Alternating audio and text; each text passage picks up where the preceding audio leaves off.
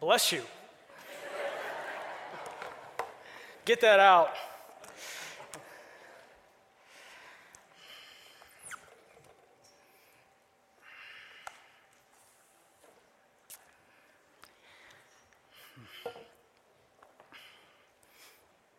I really hope we know what that means when we sing that song.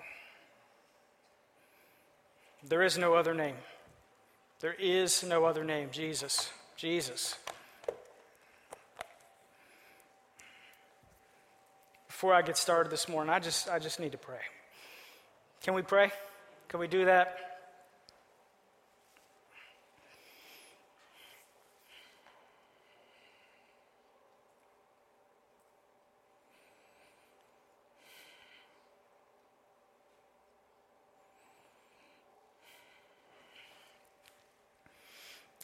Father, we need you in this place. We need more of you. Wake us up. Wake us up.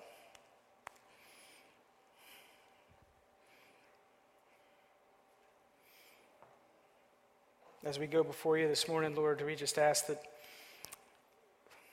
your kingdom would come, your will would be done in this place. Lord, we don't want this time to be just a moment in time where we share some brief moments together, where we learn more, where everything you've led me to say leads to head knowledge. Lord, I cry out desperately for this church, whether it's a first-time guest or a long-time member, that our hearts would be enraptured with you right now.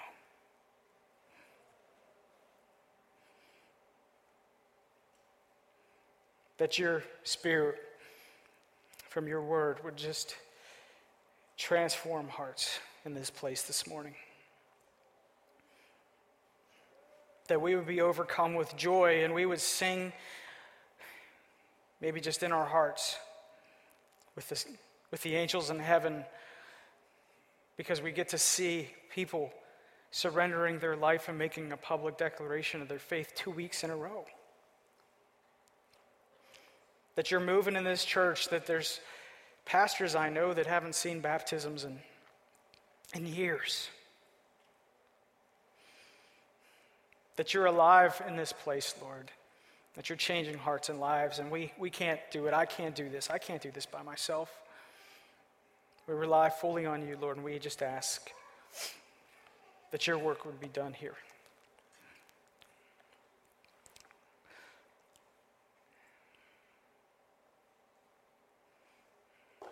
In Jesus' name I pray. Amen.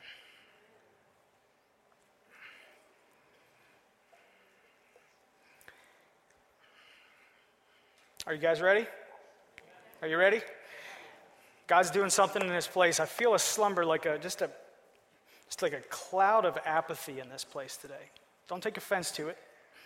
I just feel it. And I've just been praying in my heart that God would break it. Folks, we can't get to a place where we get apathetic about this. There's too much at stake. There's literally lives at stake on what we do here. You with me? All right. If you haven't been here before, we're in the last week of a series called God Never Said That. God never said that. And looking at things that people think, people say, maybe even biblical passages that people have pulled out of the scriptures and applied them to places. And we were kind of saying throughout this series, no offense to anybody, but God really never said that. And what the Bible really says, and I hope you've enjoyed the series. I have had so much fun preaching this series. I have. And so this week, with the baptisms and everything, I hope I can get this all out, what I have to share. In fact, I thought to myself on Tuesday this week, I was like, oh my goodness, Lord, this is such a huge topic to cover in a short period of time. So I'll tell you right now, I'm not going to be able to cover it all in a short period of time. You're going to have questions unanswered in the time that we have this morning, but I'm going to be honoring to what God says. The thing that I'm going to talk about this morning is it's more of a mindset than it is maybe something that comes. And maybe you've never run into it, but the reality is that I'm about to share with you a story that tells you that it's prevalent in Christians. And I want to speak against it and speak into it this morning. And that's this phrase right here. All suffering comes from sin. All suffering comes from sin. Let me share a story with you this morning, a story I share with permission from my brother and sister-in-law. Years ago, my brother and sister-in-law had a son, and Jessica, was it 33 days? Remember? Yeah, that he lived, 33 days that he lived. He was born premature, never made it out of the NICU, never came home, and he died. And I want to read for you just this morning a couple things that happened. This is from my sister-in-law. The first time that she came up against this was after she returned to work 4 weeks after their son's death, Aaron's death. She had a meeting with someone at work that knew that it would happen, and she was very kind, asked how she was doing, and then she asked her if she was born again, implying that the reason why her child died was because she wasn't saved. And this broke her. She was very confused. She was very convicted. She thought, or falsely convicted. She thought, what's wrong with me? I didn't know what she meant by that question, and she offered that my sister-in-law could talk to her pastor about her eternal soul because of the fact that, her baby died. And she said, I think that she was trying to help me, but she was really trying to say there must be some kind of sin in her life that caused this to happen. Another time that stands out was at Turkey Hill in Elizabethtown, not too far away from here. She had made a small photo book with Aaron and pictures and some quotes of his memorial service, words to songs and hymns. And she felt it helpful when people asked how she was doing to introduce them to Aaron to tell the story. And she ran into Turkey Hill real quick and dropped her purse. And the photo book came out, and the woman picked it up and started looking through it. And she handed it back to her, and when she did, she handed it, and she said to her, before you have any other babies, you better get right with God. As you can imagine, she immediately started sobbing, right? She immediately started sobbing. She couldn't believe that someone would say this to her. But folks, here's the thing. I don't want us to get caught up in the story. Here's the thing. This is a prevalent mindset amongst some people in Christianity. This is two stories that are personal to me, but I've heard them from other people. So what I'm going to try to do just real quick is just talk about suffering and ask the question, does all suffering come from sin? Does every time you suffer, is it a result of your personal sin? Now, certainly, I don't think all suffering comes from sin, but we all suffer at one point or another. We all are dealing with things in our lives. If we were to talk to all of you within the week, you'd all tell me that there's things that you've gone through, things that you're going through. And here's the thing. We all do our best, right? Some of us are really doing our best. We're trying to do good. We're trying to go to church. We're trying to help people sometimes, but we just can't get ahead.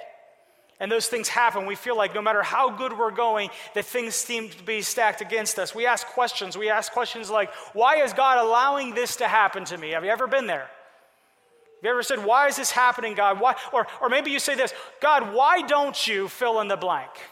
Right? Like, you have the power to do this. Why don't you step in and do something about it? Have you ever felt that way? I know I have. You're not alone. You're not alone. In Scripture, we see this. I mean, David cries out to God in the Psalms all the time. He says things, this is the Dan version, like, are you listening? Do you even care? I mean, that's what he does. Or maybe Job. You ever read the story of Job, the book of Job in your Bibles? I mean, he lost his house, he lost his kids, he lost his house, he lost his business, he's got boils on his skin, he's breaking pots and taking part of the pottery to scrape the boils. Yeah, that's really cool, huh? I mean, he's doing all this stuff. His wife basically told him to curse God and die. That's a very helpful spouse. And then he's got all these friends, these jerk friends that show up. They try to convince him that there must be some kind of sin in his life that's causing this to happen. It's in Scripture. And then my favorite example of someone who suffered that probably didn't even deserve it was John the Baptist. Or I should call him John the Baptizer. I don't believe one denomination should get credit for him. John the Baptizer, who was Jesus' cousin, and we know that his entire purpose on earth was to prepare the way for Jesus. He was a humble servant of the Lord. He called out and he said, here he is, the Lamb of God, come to take the sins away from the world. I'm not even worthy to tie his sandals. I mean, he was the prophet. Jesus said there was no one greater than him, and yet he was put in prison. Did you know that? Do you remember that? He was put in prison, and he's thinking to himself, he's got to be thinking to himself, listen, I'm good. Like, I know I'm in jail. I know things are pretty bad, but like, Jesus is my cousin. Yeah, like the Son of God, he's my cousin, and I was here for him. I was the forerunner for him. He's done all kinds of miracles. He's healed people. He's helped strangers out. Certainly, he's going to help out his cousin, right? Yeah. Luke 17:19 tells us that he sends some of his followers to Jesus at one point and says, are you the one who is to come, or shall we look for another? In other words, I'm in jail, and if you're really who I think you are, I shouldn't be. What's going on, God, right? And he didn't just lose his house or his job, he lost his head. Literally, in case you didn't know. Bible's a fun thing to read, you should do it. Right? Jesus had the power to rescue him that he didn't. He was suffering. Like I said, I'm not going to answer all the questions in 20 minutes, but I'm going to point you to the one who can this morning. That's all I'm going to do. So a couple things I want to talk about when we talk about suffering, when we talk about these struggles that we have. Is it really that they come from sin? How do we look at suffering in our lives? Well, the first thing I will say is some of our suffering does come from sin. It does. Some of our suffering does. I mean, the suffering that we have, the scriptures are very clear. One of the reasons why we suffer, one of the reasons bad things happen, we have to thank Adam and Eve in Genesis 3:16-17. After they fall, after they willfully disobey God, he tells them that there's going to be suffering in this world. Adam is going to have to work, and his work is not going to be a fun thing to do. Eve's going to have babies, and it's going to hurt. That she's going to have a labor from that. There's going to be trials in our lives. There's going to be difficulties in our lives. Jesus even said to his disciples before he ascended to heaven, he said, you know what? There will be trouble in this world, but take heart, I have overcome the world. And because of the sin of Adam, though, leading up before Jesus, there was sin that came into the world. Our world is now broken, and we were all born into sin. And our sin, whether we like it or not, sometimes causes suffering. It does. Let's take the church language out of it. Sometimes we do dumb stuff, and we got to pay for it. My dad used to say to me all the time, son, if you're going to be dumb, you better be tough. Right? Yeah, it does. Some of our sin comes from our suffering. And Proverbs tells us that some of our suffering actually comes because of the people we hang out with. Proverbs 13:20 tells us, whoever walks with the wise becomes wise, but the companion of fools will suffer harm. This is something, if you have teenagers, this is a verse that you should make them memorize, like my dad did. Because the people that you hang out with, the people that you surround yourself with will impact the direction and the quality of your life. That's the reality. And sometimes the sin of the people even you're hanging out with that you've invited into your life will make you suffer harm. Some of your suffering, some of the things that happen to you, some of the difficulties you're facing are because of your sin. And actually, they're not suffering that is supposed to hurt you. That's suffering that's supposed to lead you to repentance because God's disciplining you for your sin. I tell people all the time, if you're convicted of your sin, it's a confirmation of your sonship. Because who of us who is a father knows that if your kid's doing something wrong, you're going to correct them, right? And some of the things you're dealing with is because of your sin, and the Lord is trying to correct you. He's trying to discipline you. Hebrews 12:6 tells us, for the Lord disciplines the one he loves. He chastises every son whom he receives. And I don't know if that makes you feel good this morning, but that's the reality. Sometimes we get into where we suffer. Sometimes we deal with struggles in our life because of our sin. It's the way it is. And sometimes it's because of people we hang out with. Some of the times it's the choices we make. Sometimes it's because God's allowing it to happen. He's removed his protection from us to allow us to stub our toe, to hit our head, so that we wake up and we return to him. Because he wants us to be led back to him. He wants us to repent. He wants us to turn back to him because he loves us. Some of our suffering is because it's a broken world. When sin came in through Adam and Eve, it didn't just corrupt our nature. The whole world became corrupted. I don't have to tell you this, right? All you have to do is get on your phone onto your news app and look at it every morning. It's filled with things, mass murders, racist shootings, natural disasters, people being abused physically, mentally, emotionally, right? Those things have happened. Some of those things have happened to you, and it's because of somebody else and their sinful nature that it's happened to you. But some of the things that we go through, some of the suffering that we see in the world is because the world is broken and it's not as it should be. When God created it, he said it was good. And then when sin entered, it became broken. This entire book, from Genesis to the maps, folks, is actually about God's plan to rescue and redeem the world. And so when you are suffering, it shouldn't point you to the absence of God. It should point you to the truth of this. Because this book is very clear. God's revealed word to us is very clear that something isn't right, and he has made it his mission. In fact, he sent his only son here for his mission to redeem the world from being broken. And even though he has done that through his death and resurrection, we still live in a place where we have already seen Christ overcome the world, and yet we still live in a world that still is broken. And we live in that tension until he returns. But then because of that, there is still suffering. And our suffering is not something that necessarily is our fault. It's just a reality of the world. We see people in the Bible all the time that suffer. We see the prophets suffer. They're faithful to God and they suffer. We see God's people, the Israelites, suffer because people don't like them. Remember Haman in the book of Esther? He wanted to wipe them out. Was that because it was the Israelites' fault? No. There's suffering in the world because of people. Romans 8:22 tells us very clear about the world. He says that we know that the whole creation has been groaning together in the pains of childbirth until now. What Paul's saying there is that the reality of our broken world is this: if you have spiritual ears, you actually can hear creation groaning and suffering like a woman in childbirth. That's what he says. It's groaning. It's saying it's not as it should be. This is not right. If you feel that in your suffering, guess what? You're right. It's not the heart of God.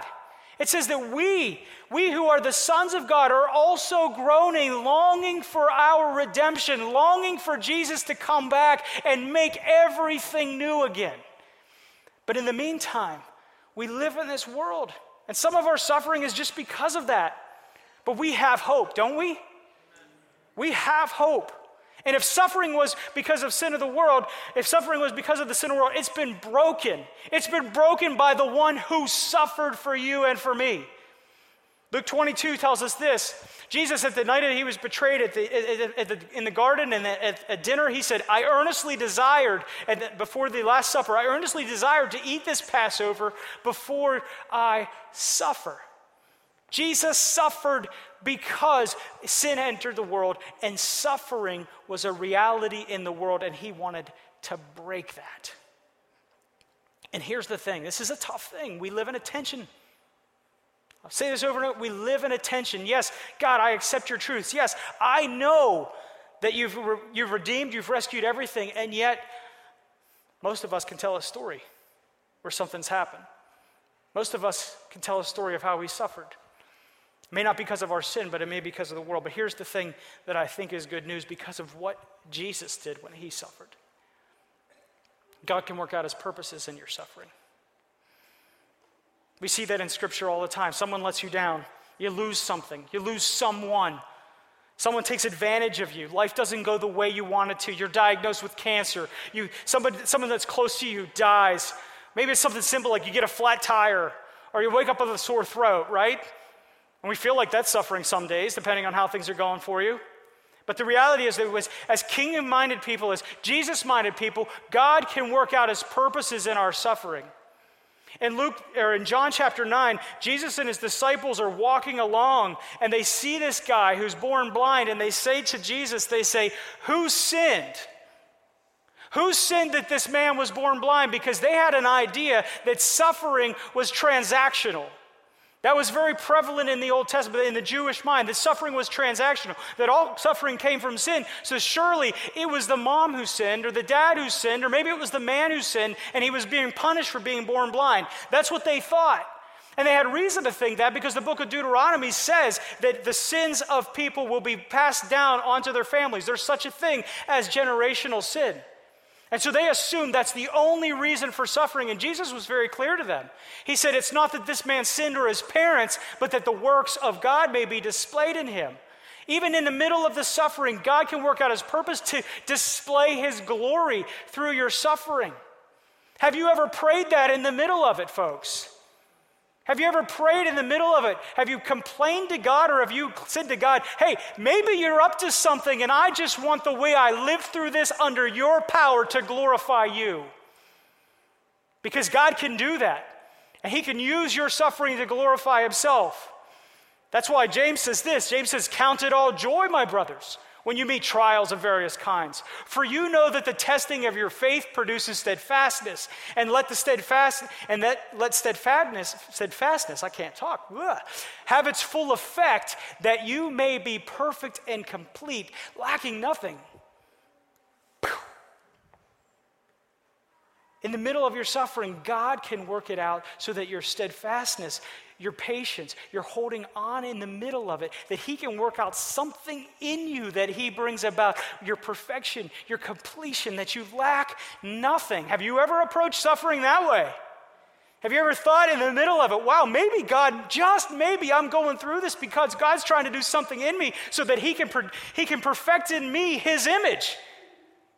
And God, if this is what I got to go through in order that you may work in me so that I can glorify you, I'm willing to do it. Because that's the way we can approach this as followers of Jesus Christ. Romans 5 says this, and we glory in tribulations, knowing that tribulation produces perseverance, and perseverance, character, and character, hope. Now, hope does not disappoint because the love of God has been poured in our hearts by the Holy Spirit which was given to us. Yeah, we can glory in our tribulations because maybe, just maybe, in our tribulations, as we persevere, God is pouring hope through the Holy Spirit into us. When's the last time you thought of suffering that way? It's interesting, both of these verses, both this verse and the previous verse here, where the previous verse says steadfastness. Where's it at? I lost it. Where the previous verse said steadfastness. There it is. And in this verse, where it says perseverance, it's the same Greek word. And the Greek word here is the word hypomene. Hypomene. You know what hypo is? It's a prefix. It means under. It's where we get hypodermic. Okay? And mene just means to remain. To remain, maybe even remain under the weight. So what Paul's saying, what James is saying, is that in the middle of the suffering, maybe, just maybe, God wants you to remain under the weight of it for a while so that he can crush the coal in your heart and make a diamond.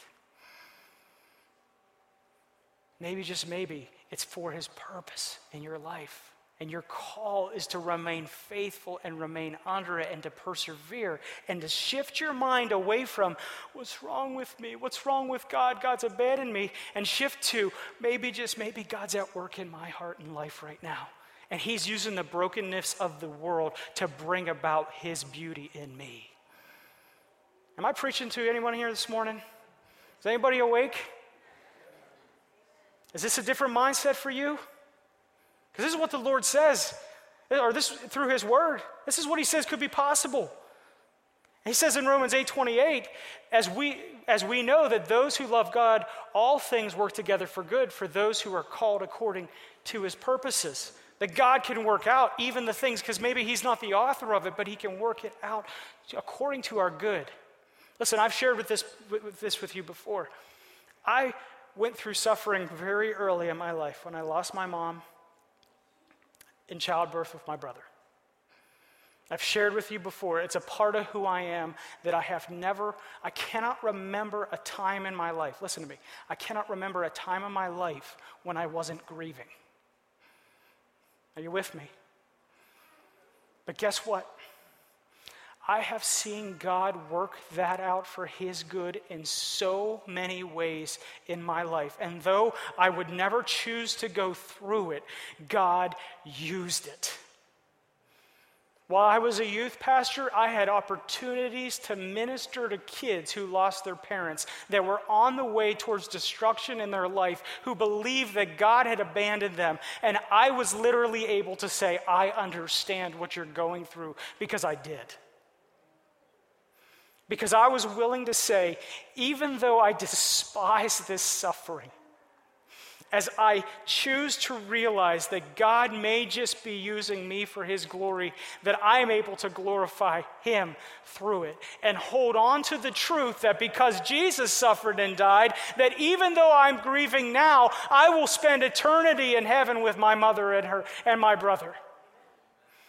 And I know that. And I know that the present suffering, like Paul says in Romans 8, is nothing compared to the glory that is at the end. And I must, in order to live for him, in order to take his good news to the world, I must have the understanding that my suffering, though it's in a broken world, was given to me. Sometimes I can think about it as a gift so that he can produce in me the man he wants me to be, so that he can produce in me the likeness of himself, so that he can take that which was broken and dark inside of me and make it into something that is whole. Take my darkness and transfer it into his marvelous light, so that when I am my weakest, he can be the strongest person he is. And that I can glorify him through my suffering and use it to point people to the one who promised that there will no longer be any suffering. That's what I believe.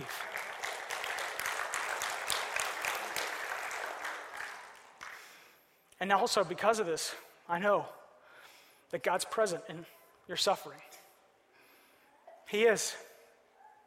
He's present in your suffering.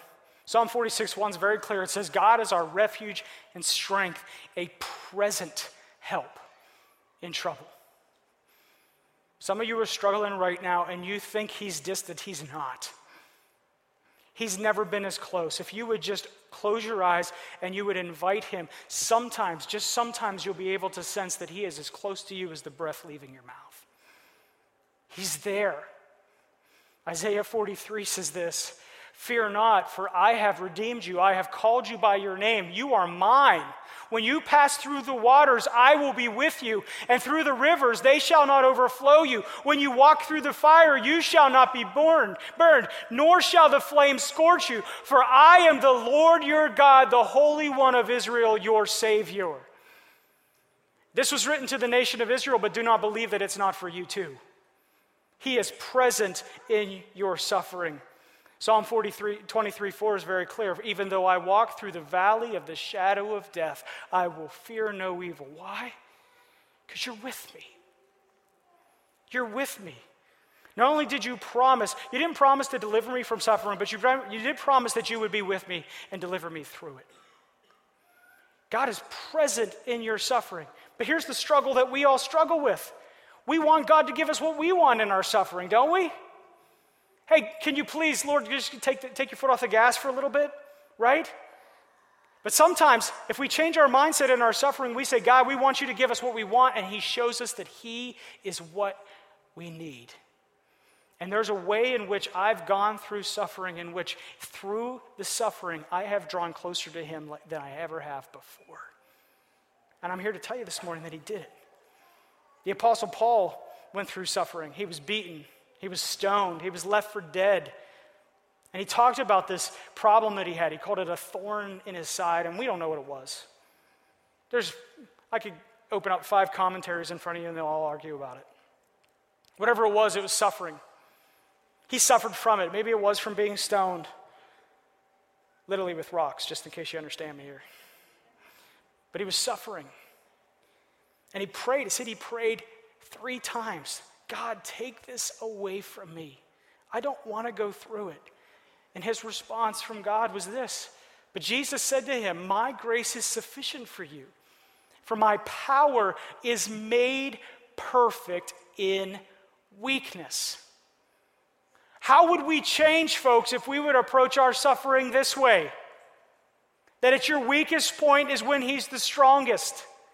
And that when you are suffering, when you are struggling, that Jesus is asking you to rely on him more and more so that he can present himself more and more in you. Right? And so Paul looks back on this and he says to himself, even though I wanted to change this, Jesus said that his grace is sufficient. So then he changes his mind. He changes his mind. He says, therefore, I will boast all the more gladly of my weakness, so that the power of Christ may rest upon me for the sake of Jesus Christ. Then I am content with weakness, insults, hardships, persecutions, and calamities. For when I am weak, then I am strong. We need to hear this, church. We live in a culture where we're setting up safe spaces for people when Jesus tells us that when we are attacked, he's bringing his glory for out in us.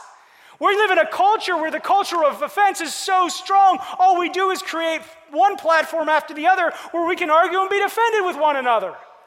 We live in a culture where church is split because people are offended. I've said this before. You cannot carry a cross and offense at the same time. You have to choose. When you are weak, when you are persecuted, when you are suffering, Jesus is offering you an opportunity to grow. When you're weak, he wants to be strong. Yeah, suffering can come from different directions, but we can change our heart and our mind. We can actually say, no, suffering may not come from my sin. It doesn't always. Sometimes it comes because I'm in a broken world, but you know what? I can boast in it. Your pastor can delight in the back pain that I've lived with for 20 years, that I pray every day to be healed from. I can delight in it because it draws me closer to Christ every morning. Because the mornings when I can't get out of bed, I stay there a little longer to pray. Some of you, when you're in a job search, you can delight in it because you can grow in your trust as God is your provider. Some of you, when you're in a hard season, sometimes God is breaking you of self-sufficiency so that you grow deeper in him. Sometimes when you are lonely and you feel lonely and everyone feels far from you, God is reminding you that he is Emmanuel, God with us. There's an opportunity for us, folks, to remember that our suffering, regardless if it's not from our sin, because I don't believe it's all from our sin to you, but it is a reality in our world. But because of Jesus Christ, we know that God can work out his purposes in our suffering. We know that God is present in our suffering. And God wants to bring out his glory in you and through you in the middle of it. So I hope it's changed your heart, your head a little bit this morning. I hope God spoke to you because all suffering isn't from sin. Don't be one of those people that approaches a mom who's just lost their kid and say something like that. Be one of the people that walks in next to them and through your love, your support, your generosity, helps them see Jesus is still with them. Helps see that at one point or another, he's going to glorify himself through this. That's the call. Let's pray. Father, I love you. I thank you that as we are gathered here this morning, we have the opportunity to say that regardless of what we're going through right now, regardless of how weak we feel, regardless of how hopeless that we feel, that in our perseverance, in our remaining under the weight and pressing in deeper to you, that you can produce diamonds out of coal. You can take the finest dust and breathe your life into it and create new creation. It's who you are. So Lord, let us, as we face our struggles, face them with a different hope this morning. And if we're good, if everything's going well right now, allow us to leave here today and be the hope of Jesus Christ in someone else's life this week. In Jesus' name I pray. Amen.